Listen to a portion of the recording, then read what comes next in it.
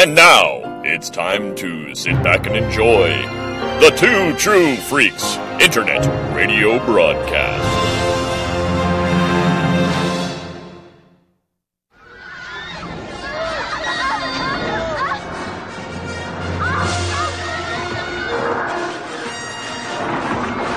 Okay, kids, it's all right now. Hey, it's Superman.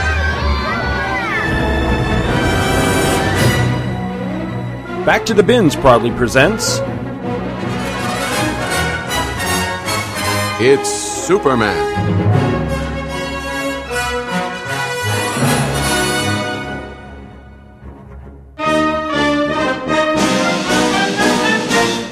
Hello and welcome to It's Superman. Happy Independence Day, by the way. See, I told you it wouldn't be long until the very next episode.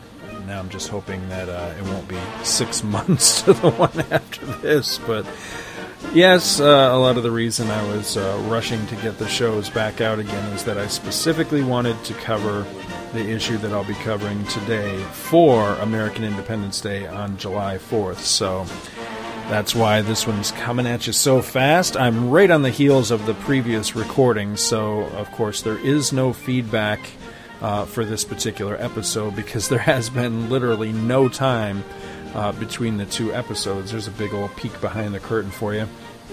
So I'm going to go ahead and get right into this. Before I do, however, I've got one quick note. It occurred to me as soon as I wrapped up the recording for the last episode that I mentioned the credits on the cover of the issue that I covered last time, which was Action Comics 366, was talking and gushing about Neal Adams, and I don't think I read off any other credits for that issue. Part of the problem is that, comics back in those days a lot of times didn't have credits in the issue, and that particular story did not, so when I don't see it, I don't think about it a lot of times. However, the writer on that story was Leo Dorfman. I think I did mention that. The penciler was, of course, Ross Andru, one of the greats, and inker was Mike Esposito. Those are the only credits I have on that issue, but I wanted to give credit where credit is due, because, again, really, really, really love that issue, and I realized afterwards that I'm pretty sure I forgot to read that off. Also, I had admitted that I'd failed to look up ahead of time what the release month was on that. I only knew the cover date that was on it. It was actually released in June of 1968. So I was, I was about 2 months old when that issue came out. So I guess that's about it. I'm going to go ahead. I'm going to get straight into the issue for this time around because I dig this one. This is a big childhood favorite of mine.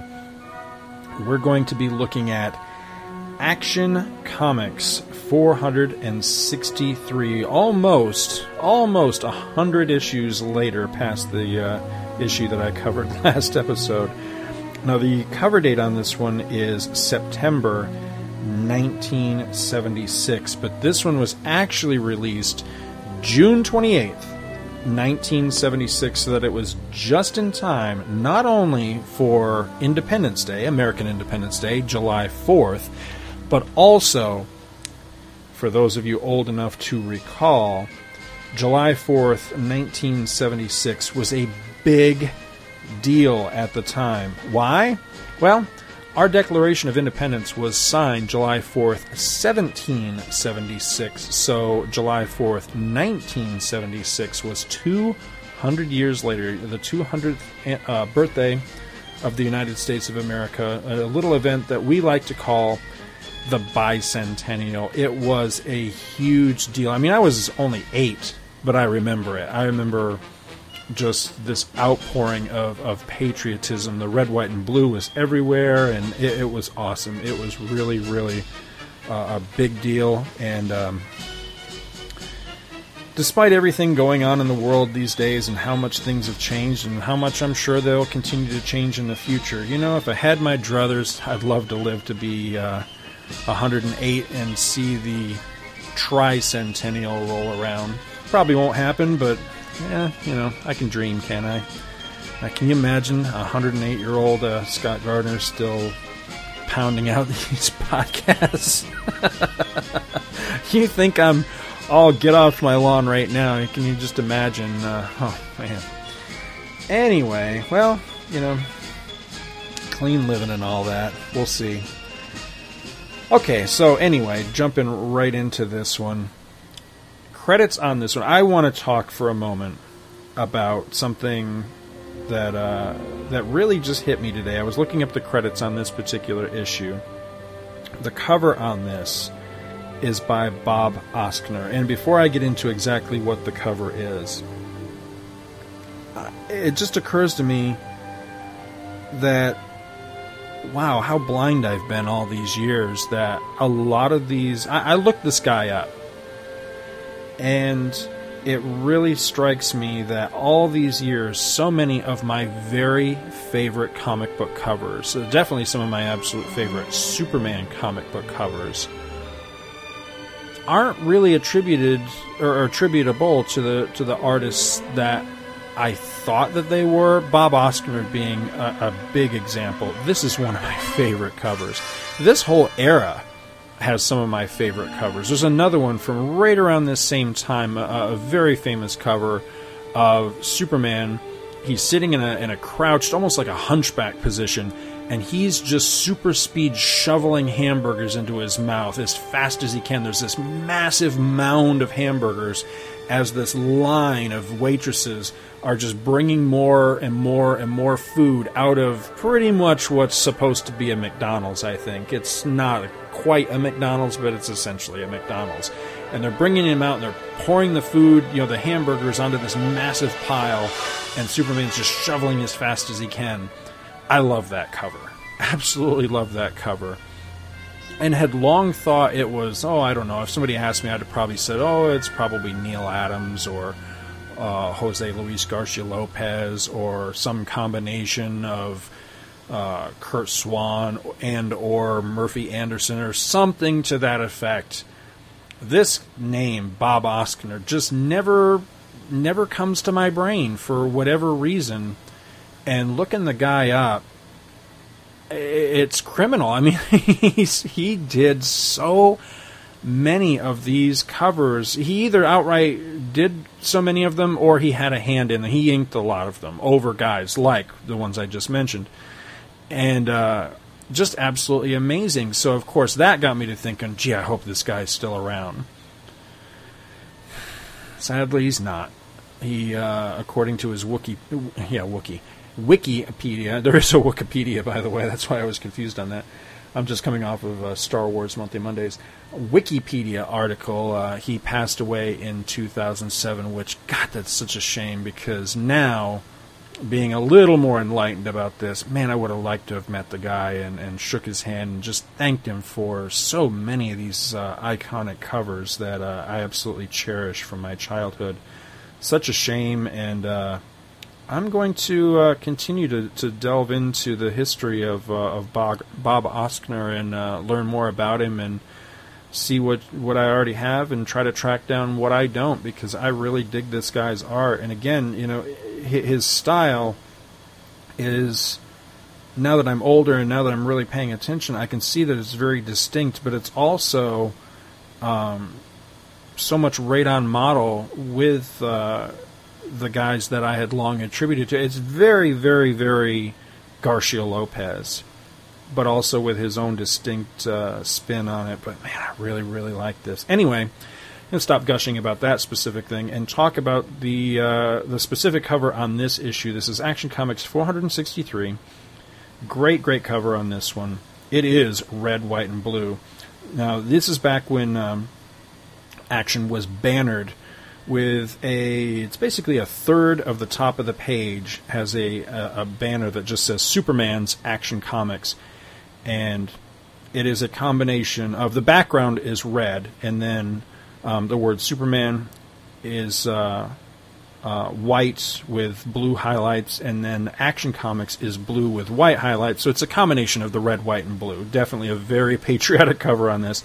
There's a smaller banner up at the top that says Action Comics. It's got a Superman flying with his fists held out that I'm pretty sure is again, either a Kurt Swan or Murphy Anderson, some sort of combination or not of the two of them. And it says, a novel-length bicentennial blockbuster, Die Now, Live Later, which is the title of this one. But what I really want to talk about is the picture on this one.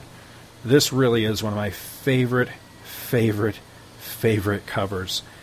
It is phenomenal. It's got this dude, and it doesn't name him here, but I'm going to go ahead and spoil it, what his name is. His name is Carbrak, and on this cover, he is huge. He's a great big muscle-bound dude. His outfit is very hard to describe. You really just need to go look this guy up. His name is Carbrak, K-A-R-B, and then B-R-A-K. So it's a palindrome name, which, if you spell it backwards, it spells not lob. So he's a very both awesome and goofy design character at the same time. His costume's really cool and everything. It's from the neck up is where he really looks kind of goofy. He looks like this combination of Marvel Comics' Zeus, the Olympian god, Rip Taylor, and although he doesn't really look like it on this cover, inside the issues with him, he looks a lot, his eyes, he's got bug eyes, so it's a combination of those guys and Gowron, the Klingon Chancellor, because he's got those big bug eyes that actor has. That character, Carbrak, is belting the bejeebers out of Superman, and he's hitting him so hard that he is literally knocking him from 1976 to 1776, knocking him 200 years into the past. That's how hard he has belted Superman. And what's cool is the cover copy even says, from 1976 to 1776, Superman gets hit, but it's Clark Kent who lands in the past. So half of the cover is Carbrak just roundhousing Superman, and Superman's got this pained look on his face. His feet are all splayed out. One of his left arm is out, and then his right arm is kind of held over his head. And that same pose is how he's landing in the past, except, as the cover says, it's Clark landing in the past, and Clark is dressed in the dress of the day. So he's got a colonial-style hat, he's got the jacket with the frilly sleeves and the short pants, and in the background is some sort of a church or courthouse or something, colonial era. And these women and children standing around, and one of the boys is pointing at Clark coming flying through time, and there's horses. And what's funny is the woman behind the little boy, I presume his mother, her outfit reminds me simultaneously of a Christmas tree, and also kind of reminds me of Scarlett O'Hara's famous green dress. Actually, like more the one that Carol Burnett made fun of on her show, but it's really, it's such a dynamic cover.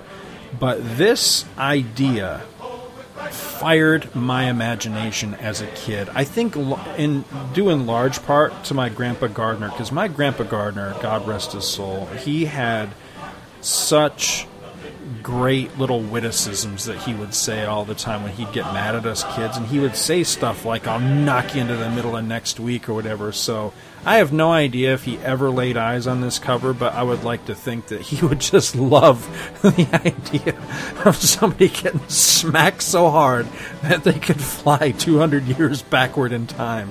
I think he would be a big fan of that idea.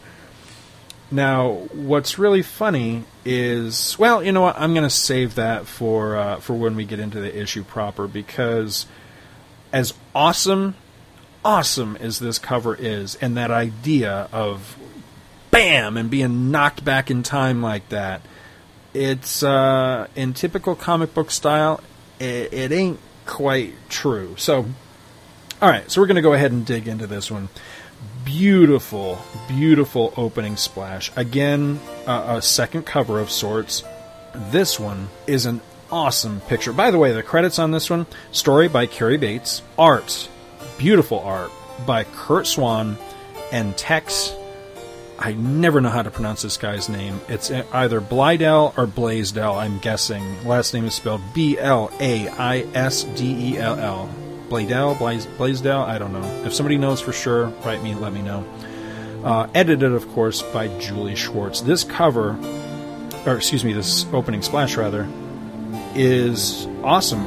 I'm pretty sure that this is a recreation of a famous painting, and it's our forefathers gathered around a table at Independence Hall. John Hancock is holding the Declaration of Independence, and he's surrounded by the forefathers, and it looks like they're either about to sign or they have just signed. But standing off to the side is Superman. He's got his arms folded over his chest. He's looking on proudly. And the copy here reads, "Witness readers, one of the most famous scenes in the annals of American history, the signing of the Declaration of Independence." But wait, something's wrong with this picture. Superman had nothing to do with this historic document. Or did he? You're about to find out if the Man of Steel was there with the Founding Fathers in spirit or in the flesh, or both, as he concludes a battle with a foe so formidable, the only way it can end is to die now, live later. So we start off with a tight close-up of a very famous face. It says, "You're looking at the face of reporter Clark Kent, familiar to millions of Metropolis citizens for his nightly newscasts on WGBS TV." Yes, of course, this was during the era where Clark Kent had gone from being a newspaperman to being essentially, Dan Rather. It says, "Right now, he's getting his next assignment from his boss, part of any reporter's usual routine. But today, the routine is anything but usual, because today is July 4th, 1776. And instead of GBS President Morgan Edge, Clark's boss is none other than Benjamin Franklin, editor of the Pennsylvania Gazette." And this starts off awesome. And right from that tight close-up, you can tell something's different, because Clark's glasses are very different. They're in a squarish, rectangular shape. Think Captain Kirk's, or actually Admiral Kirk's birthday gift glasses he wears in Star Trek 2. A little bit bigger than that, but it's essentially that's the style that you've got. The second panel on the page is panning backward, going backwards from the close-up and showing a little bit more of his face, and we can see that his hair is pulled back, actually tied back into a ponytail, the style of the period type of thing. And then the third panel, of course, is him actually speaking to his boss, Benjamin Franklin, and we can see that he's dressed in period clothes, the same as Franklin. And Franklin gives him his assignment, which is he wants him to go over to Independence Hall, and he wants Clark to chronicle the signing of the Declaration of Independence. So Clark heads out, and we get a great, great, great street scene. I just love this. It's beautifully, beautifully illustrated of the streets of Philadelphia, peopled with all these folks in period dress, men, women, and children. It's just a really nice piece of art. So Clark's walking along. He's headed to Independence Hall, when who should he chance across but John Hancock. Now, John Hancock, there's a little note here in case you don't know this. And if you don't know this, I think you should just hand in your American card and just get out of my country right now. But John Hancock, of course, he's the one whose signature is first and foremost on the Declaration of Independence. It's the huge one on there. So he runs across John Hancock, and they're walking side by side, and they're having a little chat. Suddenly, nearby, these horses get spooked, and they take off through the streets, and they're dragging behind them I was going to say an empty buckboard, but it's not really empty. There's stuff on it, but there's no people. There's nobody to stop them. The horses are runaways. Clark, suddenly, seeing this going on, takes off essentially at super speed, and it's great because John Hancock... By the way, there's no mention of his brother Herbie in this issue, which kind of bothered me. John Hancock thinks to himself, Jehoshaphat, he says, never have I seen a man move that fast. And there's a great little panel at the bottom of the page where Clark actually tackles, essentially, one of the horses, grabs him right around the neck, and he's hanging on. Very next panel, or excuse me, well, it is the next panel, it's the next page, top of the next page.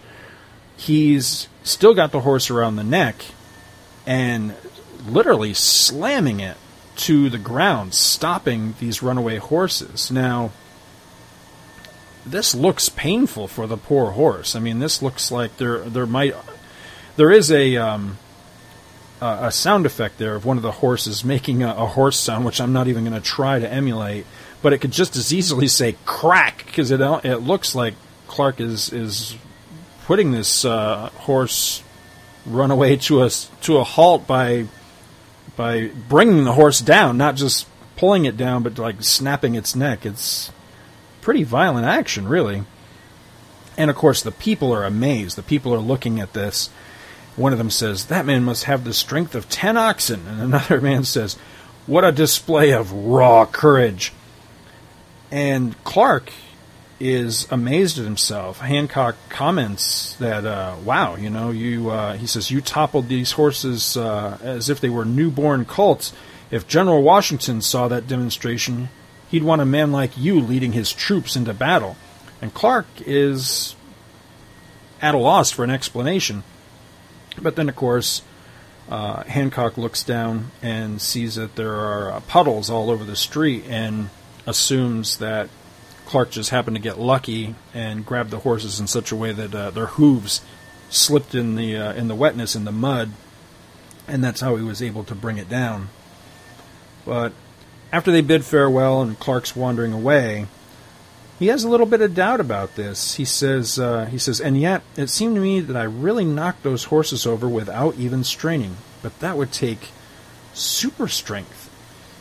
At this point, we've been intrigued enough to where the writer wants to play with us a little bit. And he says, "Okay, reader, let's try putting your mounting questions in the proper order.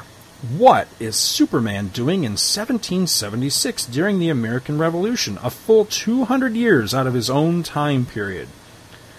Why has he adopted his Clark Kent identity, adapted his Clark Kent identity to colonial life to work as a reporter for Benjamin Franklin? And most baffling of all, how could Clark have possibly forgotten he's really Superman?" And then you turn the page, and the writer begs for our patience that all will be revealed. So Clark, he's still headed to Independence Hall. I don't have any idea how far away this place is from his place of business. I'm assuming he's walking across the city, essentially. He decides to take a little shortcut, and that brings him around the corner to some unsavory types that just so happen to be up to no good. They're making plans, and now they fear that Clark is a rebel spy who has overheard their plans, and they're going to do him in. So while one of the guys holds him, the other one takes a swing at him and essentially breaks his hand.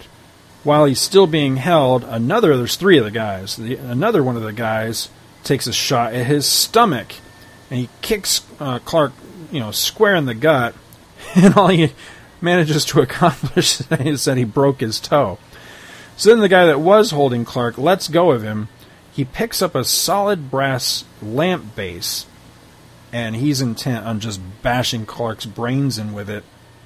He takes a swing, but Clark is able to just grab a hold of the thing before it actually hits him, and when it does, Clark actually crushes it. The guy says he crushes it like taffy. Clark catches a glimpse of himself in a broken mirror that's laying nearby. This scene is kind of like a junkyard or behind a building where the garbage is being kept. And he sees himself, but his reflection is a reversed reflection of himself as Superman. And Clark is thinking to himself that his eyes are playing tricks, or that the mirror is bewitched because he's seeing himself in this strange garb. And the guys that he was up against, they run off in a panic. They're frightened of all this. And Clark's kind of standing around trying to figure the whole thing out, and doesn't understand the costume, thinks that maybe he's bewitched or having delusions.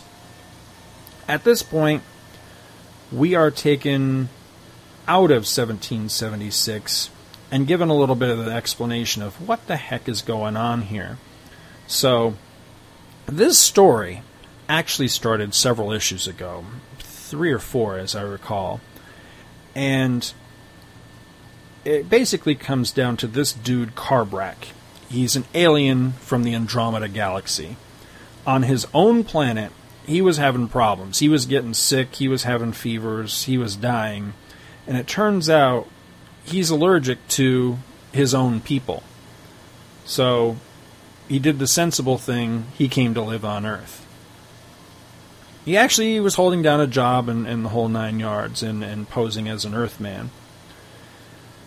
And with the presence of Superman in the city, somehow Superman and Carbrak, their physiology is close enough that Superman might as well be of the same species, because he was likewise making Carbrak sick, causing him to run this, basically a super fever that could even burn Superman, and essentially was killing Carbrak. So Carbrak, at first he fought with Superman, and then he tried to resort to begging Superman to leave the planet so that he could live there in peace and that he wouldn't die. And of course, he and Superman are at odds about this whole thing, and they ended up tussling. Now, here's the thing. I had, I believe, all the issues of this particular story. I think I gathered them out of order over the years, so I don't think, until I sat down to do this issue's coverage for this episode, I don't think I'd ever read these issues in sequence. Well, it turned out that the issue before this, 462, I'd never read. I don't even have that particular issue.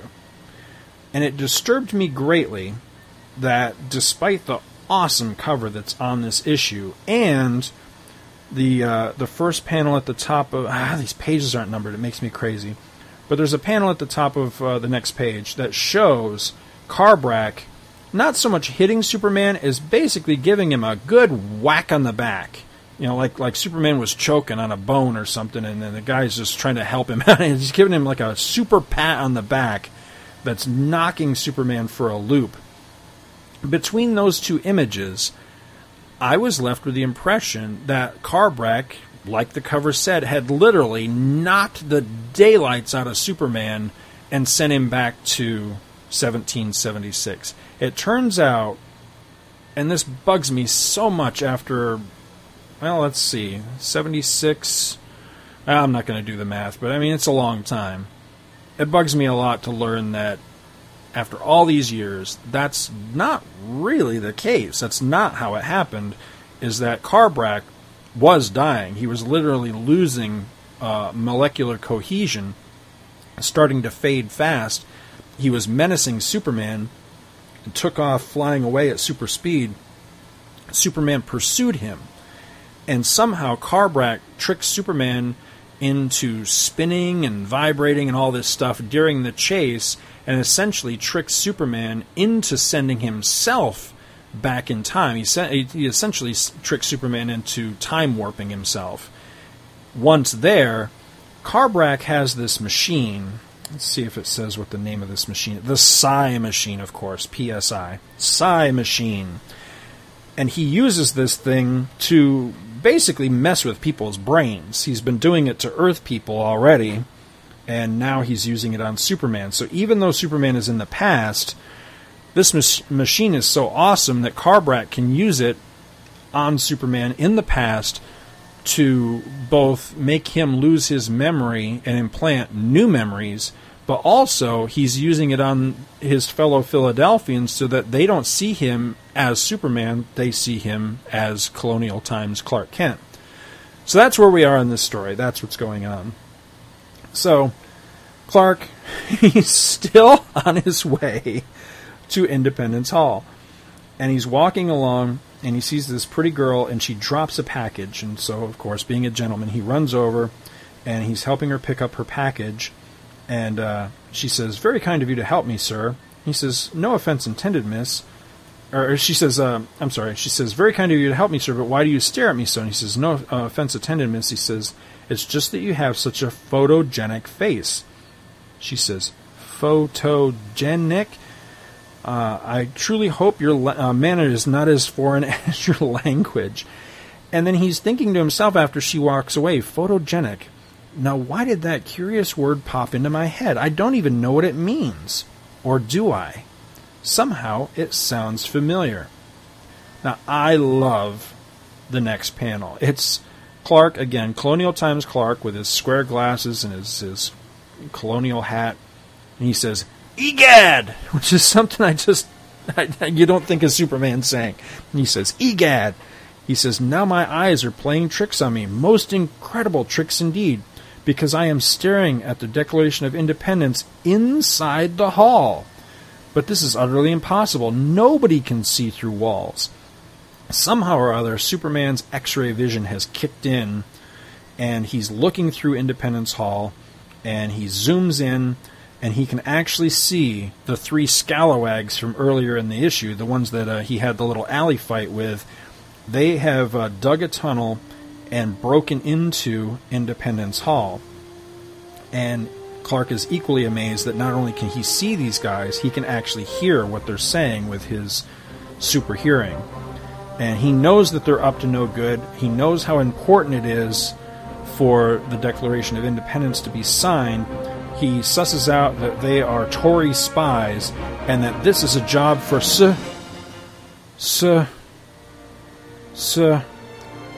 He says, "Well, that's odd. For an instant there, I thought I had a plan of action."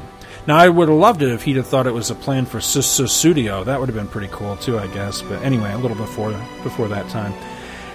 But anyway, so he's running down the street, and he's thinking that he's drawn a blank, that there was something he wanted to do, but now he doesn't know what. And he's like, "Well, what was I even thinking? I'm just one man." He stops at the sidewalk's edge and suddenly catches his reflection in a puddle. But it's Superman's reflection, and he even says that. He says, "Great Krypton, in that puddle. Superman's reflection. Wait a minute. It's coming back to me now." And in the next panel, he stands fully revealed. He says, "I am Superman. Superman from the year 1976.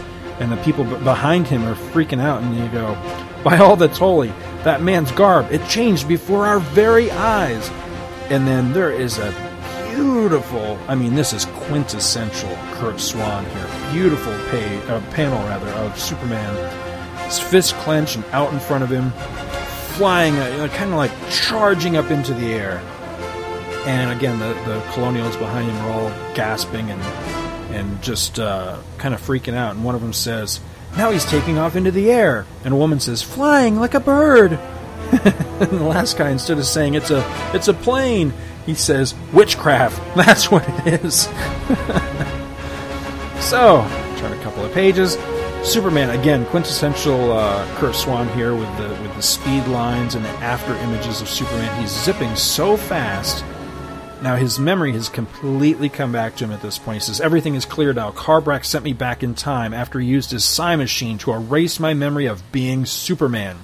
Then he programmed me and everyone else here to believe I was a reporter who lived in 1776. I've been wearing my Superman costume all along, which means my colonial outfit was only a hypnotic illusion projected by the psi machine, an illusion which vanished when I regained my memory." Well, thank you, Superman. I kind of figured that all out for myself, but it's nice to have it reaffirmed. Now, something I always think is really cool, that you don't really see a whole lot in comics, or at least when you do see it, they don't ever really, I think, linger on it to really express, hey, this is kind of a neat idea, is super characters, flying characters, especially Superman, flying indoors. I know that's kind of a silly thing to say, but I always kind of like that concept. You know, there's that great video a number of years ago with Christopher Walken where he's dancing through that song. Then all of a sudden, at one point in the song, he jumps over. He's in it's like a hotel or a mall or something like that, and he just jumps off of one of the floors all of a sudden on impulse, And then he's flying. He just flies around inside this again, I don't know if it's a hotel or a mall or what it is, but he's just zipping all over the place, flying. And I'm like, that's really cool. I mean, who hasn't had that dream or that fantasy of not only being able to fly, but I know I've had a lot of dreams where I'm flying, but I'm inside. I'm in I used to have them in school. You'd be flying through the school or flying through the mall or something like that. Well, there's a panel here. It's just one little panel where Superman actually flies into Independence Hall, and he's flying through an open doorway. And I don't know why I like this so much, but I do. It's just an interesting thought of, typically what Superman would do he'd come crashing through the wall, I mean, there's a door and there's windows, but usually Superman comes busting through the wall. In this case, I don't know where he busts in through. It doesn't really ever show that, but the next panel after him flying to Independence Hall is him inside Independence Hall flying through an open doorway. I just think that's cool. There's something about that that really appeals to me. So he flies down into the basement. He sees the tunnel that the spies had dug, flies down into the tunnel. The guys, they've actually absconded with the Declaration of Independence at this point. They look back, they see Superman coming along the tunnel behind them. They open up with their guns, and of course the bullets just harmlessly bounce off Superman. This next part's really cool. He actually gets clever. He uses his super breath, and essentially, kind of like a geyser, blows these guys up out of the tunnel at the original end where they had dug the tunnel from. They just come flying up out of it, suspended by Superman's super breath. Superman scoops them up, or essentially what he does is he blasts them out of the hole, he snatches up the Declaration, then he uses a super breath to put them up into the air, but then the panel after that is him flying with them essentially being dragged in his wake, which is a neat idea. I don't recall seeing that before. And he flies to an unnamed battlefield and unceremoniously just dumps these guys right at the feet of General George Washington, which is pretty cool. Then Superman, again, another great panel of him just flying. He's holding the Declaration in one hand, which does beg the question why it doesn't burn up with heat friction. Who knows? He flies along, and we see, at that moment, many miles away, 56 distinguished men are filing into Independence Hall for an event that will lay the foundation for the greatest nation of Earth. So he better hurry up because they're about to come in. And we see the Founding Fathers entering the hallowed hall. And once again, a blurred figure whizzes by too fast to be seen, but not too fast to return the about-to-be-signed Declaration of Independence to its rightful place without a second to spare. The vote is taken. The Declaration is adopted. And John Hancock steps up to adorn the fateful document with his flamboyant signature on this 4th of July, 1776. And I love this page. Because you've got all the greats here. I mean, it reads like a who's who of the time. It's all you got John Hancock, of course, John Adams, Samuel Adams, Benjamin Harrison, Ben Franklin, Aretha Franklin, George Jefferson, Neil Armstrong, Charles Lindbergh, Moff Jer Gerard, and Mr. Potato Trooper. So Superman accelerates beyond the speed of light, and he breaks through the time barrier. And again, awesome panel here of him streaking through the sky. It's a very different kind of pose for Superman. This is more of a leaping tall buildings type of pose. He's actually leaping over the skyline. And of course, there's the famous phrase underneath him, "Look up in the sky." And instead of "it's a bird, it's a plane," we just get "look up in the sky." And then the next one just simply says the name of the show. It's Superman. And he says, it feels great to be a legend in my own time again. So he goes streaking about. He's not real happy. He's going to head back to the fortress and see if he can find a solution for this Carbrack problem. In the meantime, Carbrack He's zipping about. He overhears some citizens talking about Superman being back, and he gets furious. And about the time he gets furious, he also gets feverish, and he knows it's true. Superman is back. He starts to burn up with his fever. He looks behind him as he's flying, and he actually sees Superman closing in on him. And Superman, he's practicing some tough love here. He says, this running battle between us has been going on long enough. It's time I put you out of your misery. Which is tough talk for Superman. Superman actually touches Carbrak, which causes him pain. He says, he says, you touched me. The touch of death. And one of the things I really like in this story, one of the things I really like about Carbrak, despite his incredibly goofy look, he's stronger than Superman. I like that. Superman doesn't have a whole lot of guys that stand on his power level, and he has even fewer that stand above his power level. So I like it when he has fights with guys that are actually tougher than he is. So they're flying kind of side by side. Superman's just slightly behind Carbrak. Carbrak actually reaches behind him, grabs Superman by the hair of the head, flips him around, and then boots him square in the underpants. And this is a great panel. I mean, Superman's hurt. I mean, he's being kicked right in the tailbone. That can't be pleasant. It's a really nice piece of art. They smash through a water tower, which I never get tired of that. I love it when super people smash through water towers and buildings and stuff. And Carbrak just generally mops the floor with Superman. He pounds him through a building. He smashes him into the floor. He is just intent on taking Superman out. Unfortunately, his disease, or whatever this condition of his is, runs its course, and he literally drops dead. That's it. Carbrak's gone. Superman scoops him up. Well, actually, he doesn't so much scoop him up as he grabs him by his belt, which, I mean, he's dead. I guess it doesn't hurt, but still, it's not a very dignified way to fly around. He picks him up by his belt, flies him back to his Fortress of Solitude. Now, much like last time, this is the only part of this story I'm not really down with. For some reason, so Superman flies him back to the fortress, using his super science, brings him back to life. And since the disease ran its course, and he died, Superman revives him. Now he's cured? And Superman uses the Psi Machine on him to erase his identity.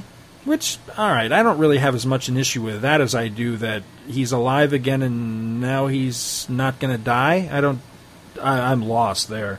But anyway, he uses the Psi Machine and restores his human persona. Now, again, this is a little bit of a gaffe in the narrative here. I went back and checked to make sure I was right about this, and I was.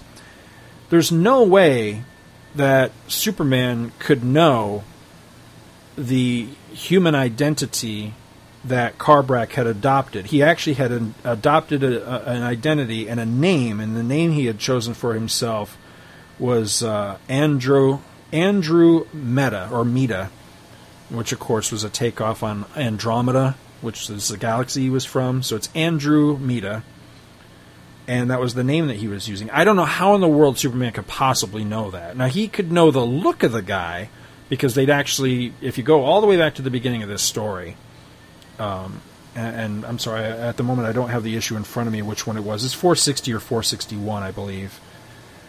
This whole story started where Carbrak was living his life, living in his human identity, living amongst us, just simply for survival, because he couldn't live with his own people, when Clark Kent just happened to board the same bus that he was riding to work. And that's when his fever and everything kicked in, and that's what started this whole thing, this whole fight with Superman.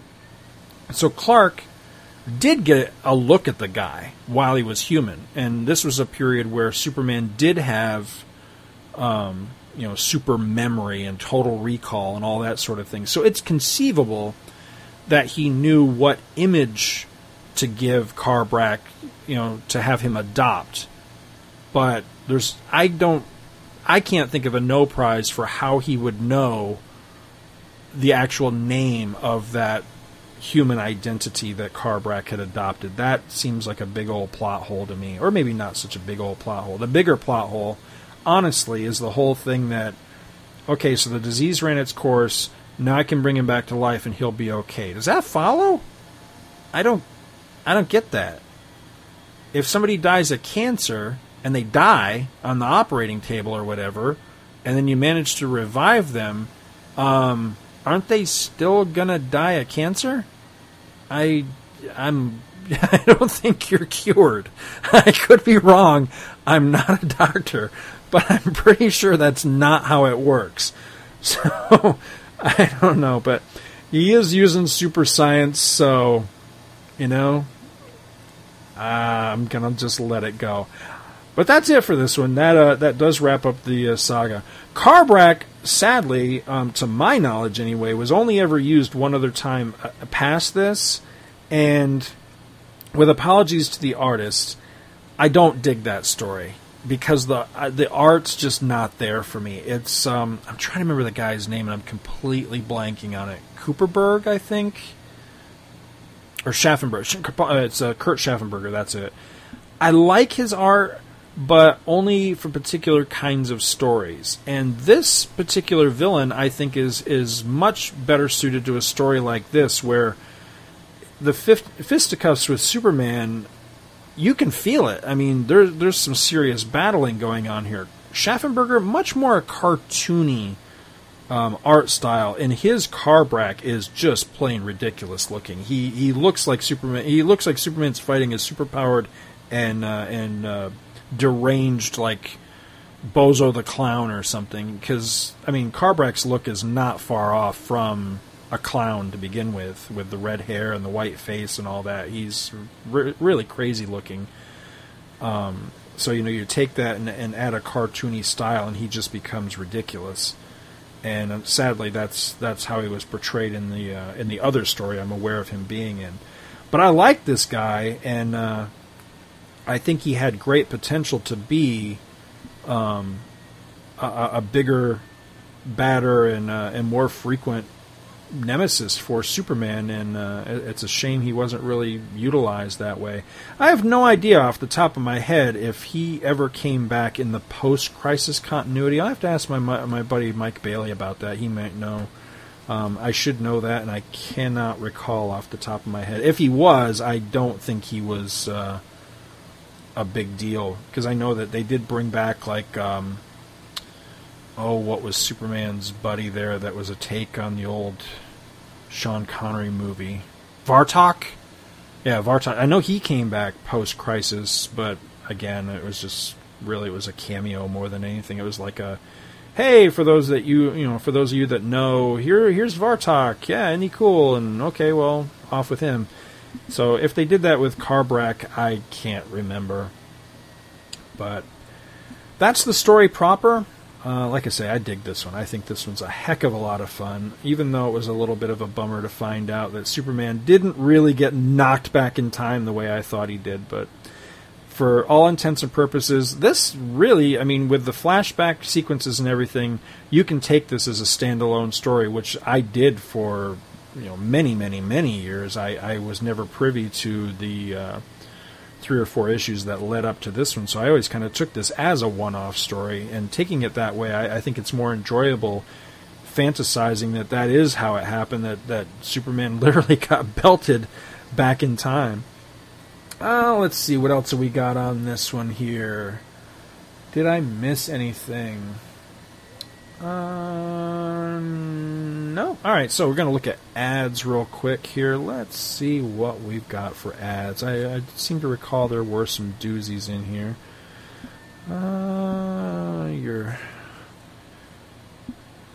Your standard Daisy. Oh, there's a Rolling Stones Black and Blue on Rolling Stones Records and Tapes ad in here. Kind of creepy. Got your Revolutionary War. So, here we go. You've got the Limited Collector's Edition. This one actually advertises 2 of them. And I have both of these. Have not cracked them open in probably a decade or better. But they're both awesome. You've got one here, Superboy and the Legion of Superheroes. Now, this is the one, because there's at least two of these. This is the one where it's Superboy is kind of flying at us, the reader, and then flying out around him are the other Legionnaires. You've got Cosmic Boy wearing his very uncomfortable outfit, literally a bustier, yeah. Isn't that a visual for you? Carrying the Legion flag. It's a very, very nice Mike Grell cover. Recently, and I don't know that I've actually shouted this out on a podcast yet, so I'll do it right now. My buddy J. David Weeder sent me the other Superboy and the Legion of Superheroes oversized. And that one I don't think is a limited collector's edition. That one I think is an all-new, I think. But anyway, it's one of these giant-size collector's edition books. I have wanted that thing all my life. And he had just seen that I'd posted something about it and actually sent me a copy of it. And I was just blown away by that. That is so awesome. And, oh my God, is it beautiful. Beautiful. It's Mike Grell. And I mean, Mike Grell is just a god anyway when it comes to comic art, but his Superboy is just fantastic.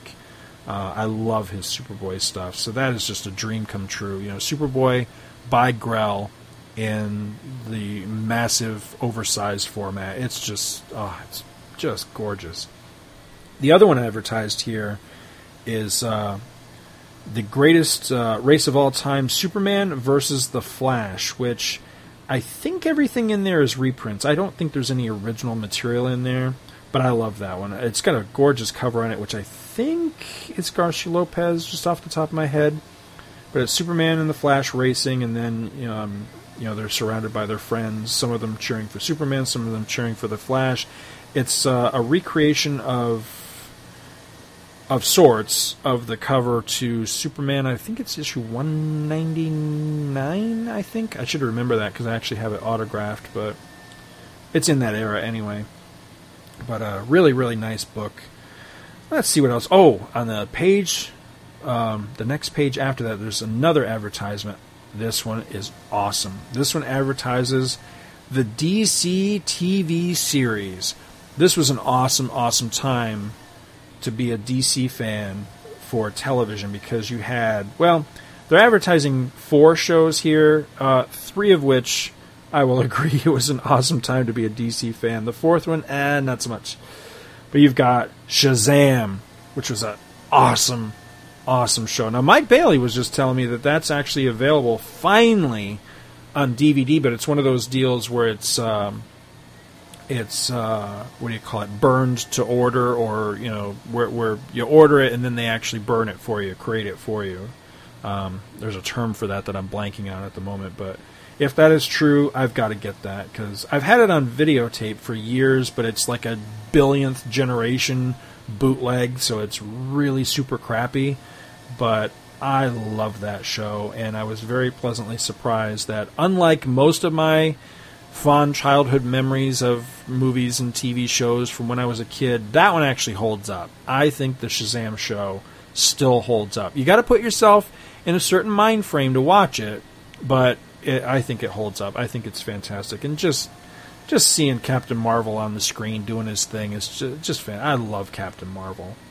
The other one advertised here is, of course, the companion show to Shazam, which was called Isis. And that was a good show, too. I enjoyed that a lot. And Isis, the actress, I can't remember what her name is off the top of my head, but she was one of the earliest crushes I ever had. I had the hot... Andrea Thomas. Or no, that was her secret identity, Andrea Thomas. I can't remember what the actress's name was. Something Cassidy, I think. Anyway, she was gorgeous. Absolutely gorgeous. Going to skip the third one listed here for just a moment. I'll get back to that one. The last one listed here, of course, the Super Friends. Super Friends. I mean, for my generation, I think Super Friends are more than likely where most of us learned about these guys. Superman, Batman, the whole 9 yards. I always have trouble remembering exactly what my first exposure to Superman was, but it was likely Super Friends. And, God, I love that. And again, for I think I've mentioned him like 50 times in this episode already, but my buddy Mike Bailey, we were talking recently about maybe doing a show or some shows together, talking about some Super Friends. He had messaged me not long ago asking me if I was aware that there was an episode of the Super Friends with the Titanic in it. I don't remember that, so he whet my appetite for that, but there's a number of episodes that I haven't seen in a long time that I'd love to go back and watch again and talk about in a podcast. But the one, probably my favorite episode, is the one where Superman winds up in the universe where he's the only good person and the rest of the Justice League is all evil. But he actually switches places with the Superman from that universe who is evil. So that evil Superman winds up in our universe fighting the good Justice League, whereas our Superman winds up in the bad universe fighting the evil Justice League. And I love that episode. It's a blast. That is an absolutely awesome episode. So yeah, I'd like to talk about that sometime. So if you're listening, Mike, I'm down for that, buddy. The other advertisement, one I skipped over here, the one that I'm like, not so much. Welcome Back, Kotter. Huh? Really? Now, maybe I shouldn't judge. I never watched an episode of Welcome Back, Kotter because it just looked annoying to me. But they did have a DC comic back during this time, so I guess that's how they earned the mention on this DC TV page. Let's see what else we got here. I know there was at least one other ad I wanted to talk about. Oh, there's a couple, actually. We've got an advertisement here for issue number 12 of The Amazing World of DC Comics. I love this magazine. They are getting really hard to find. I do not have anywhere near a complete collection, and I don't think I have this one. But this is it says here, you loved our Legion issue, so now here's number 12, Science Fiction Spectacular. And I like this ad because it has an interview with Mike Grell. So, of course, the figures that are here are Mike Grell figures, and it's Mike Grell's Green Lantern side by side with Mike Grell's Superboy. And I love the pose that Superboy is striking here because it's a very Dracula-esque pose, which is, it's unusual for Superman or Superboy to be making kind of a sinister pose, but he is. He's making kind of a claw-handed pose, and it's neat. I really like this, but again, I'm a sucker for Mike Grell's Superboy. Across from that, I skipped. There was one of those Justice for All includes children's ad. This is the famous one of Superman witnessing a boy climbing into a car, hitchhiking, and being picked up, and then it turns out that the car was stolen, and the kid almost gets in trouble if it wasn't for Superman vouching for him. If you know the ad, then you know what I'm talking about, but it's a great, just the Neil Adams art in that is fantastic. He did a number of those Justice for All public service announcements, and they're all gorgeous.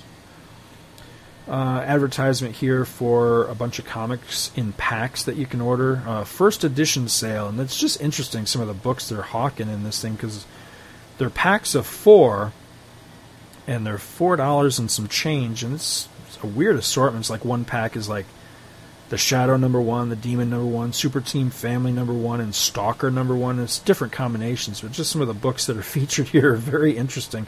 Some of them worth a lot, some of them worth nothing today. It just depends on the combination that you get. But right in the center of the page, there's an advertisement for Secret Origins of the Super DC Heroes. And I know that Mike Bailey and I have talked about this book many, many, many times. I love that book, and was so happy a couple years ago when I was finally able to put a copy of it in my own collection. And I rented that thing out from the school library so many times when I was a kid. I was surprised that they didn't just give it to me after a while, because it was never there. I always had it. But just a fantastic book. Let's see. I know there was one other. Oh, there it is. It's on the back cover. An advertisement for the Green Machine.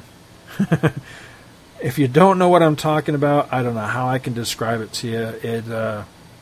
It's essentially, it's a big wheel, but it's the awesome version of a big wheel. Instead of steering in the front with the handlebars, This one actually had levers, so your right and your left hand would hold onto these levers, and if you pushed them in a certain way, a certain combination, it would steer the back tires instead of your big wheel in the front. So you still had a giant wheel in the front, and that's what you pedaled to make yourself go, but it steered in the back, and you were in a much more like reclined position in this thing. Man, I loved my Green Machine. I thought that thing was awesome, and if they made them in my size today, I might still own one and go out and pedal it around, because I thought those things were awesome. I was the envy of the playground in my Green Machine.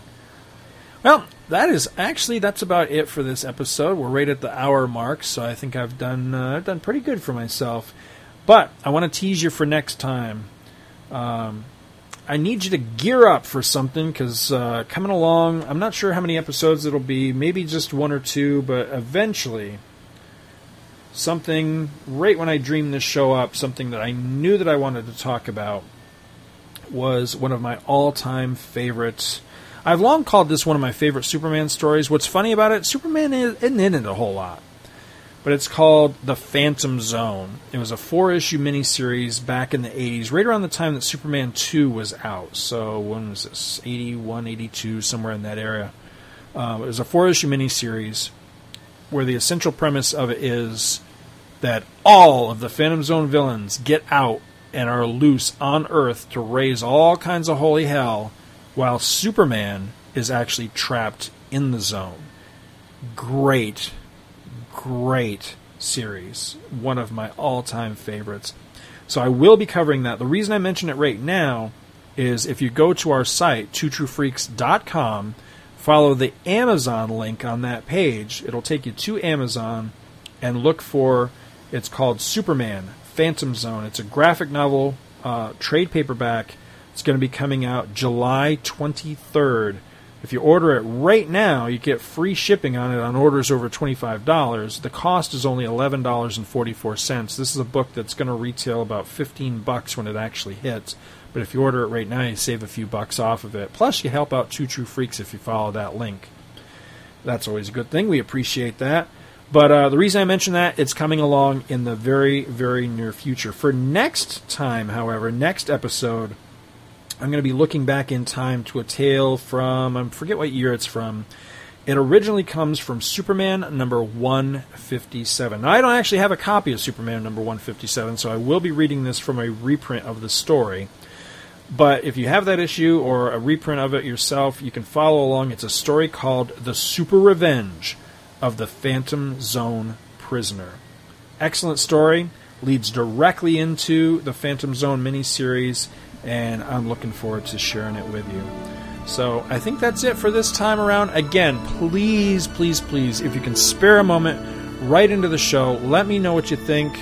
How am I doing? How can I do it better? What kind of things do you want me to cover in the future? That sort of thing. I'd love to hear from you. I appreciate all the encouragement, feedback, all that sort of thing, and I need more of it. So, until next time, I will talk to you then.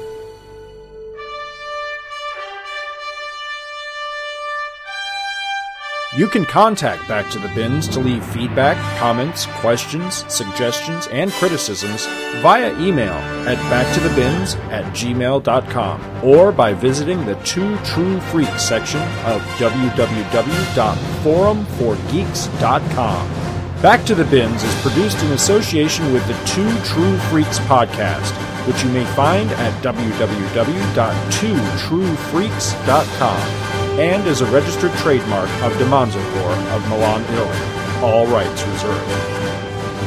Back to the Bins is a proud member of both the League of Comic Book Podcasts, which you may find at comicbooknoise.com/league, and also the Comics Podcast Network, which you may find at comicspodcasts.com. Take a moment to stop by their respective sites and support their other fine podcasts, won't you? Thanks, and we'll see you next week.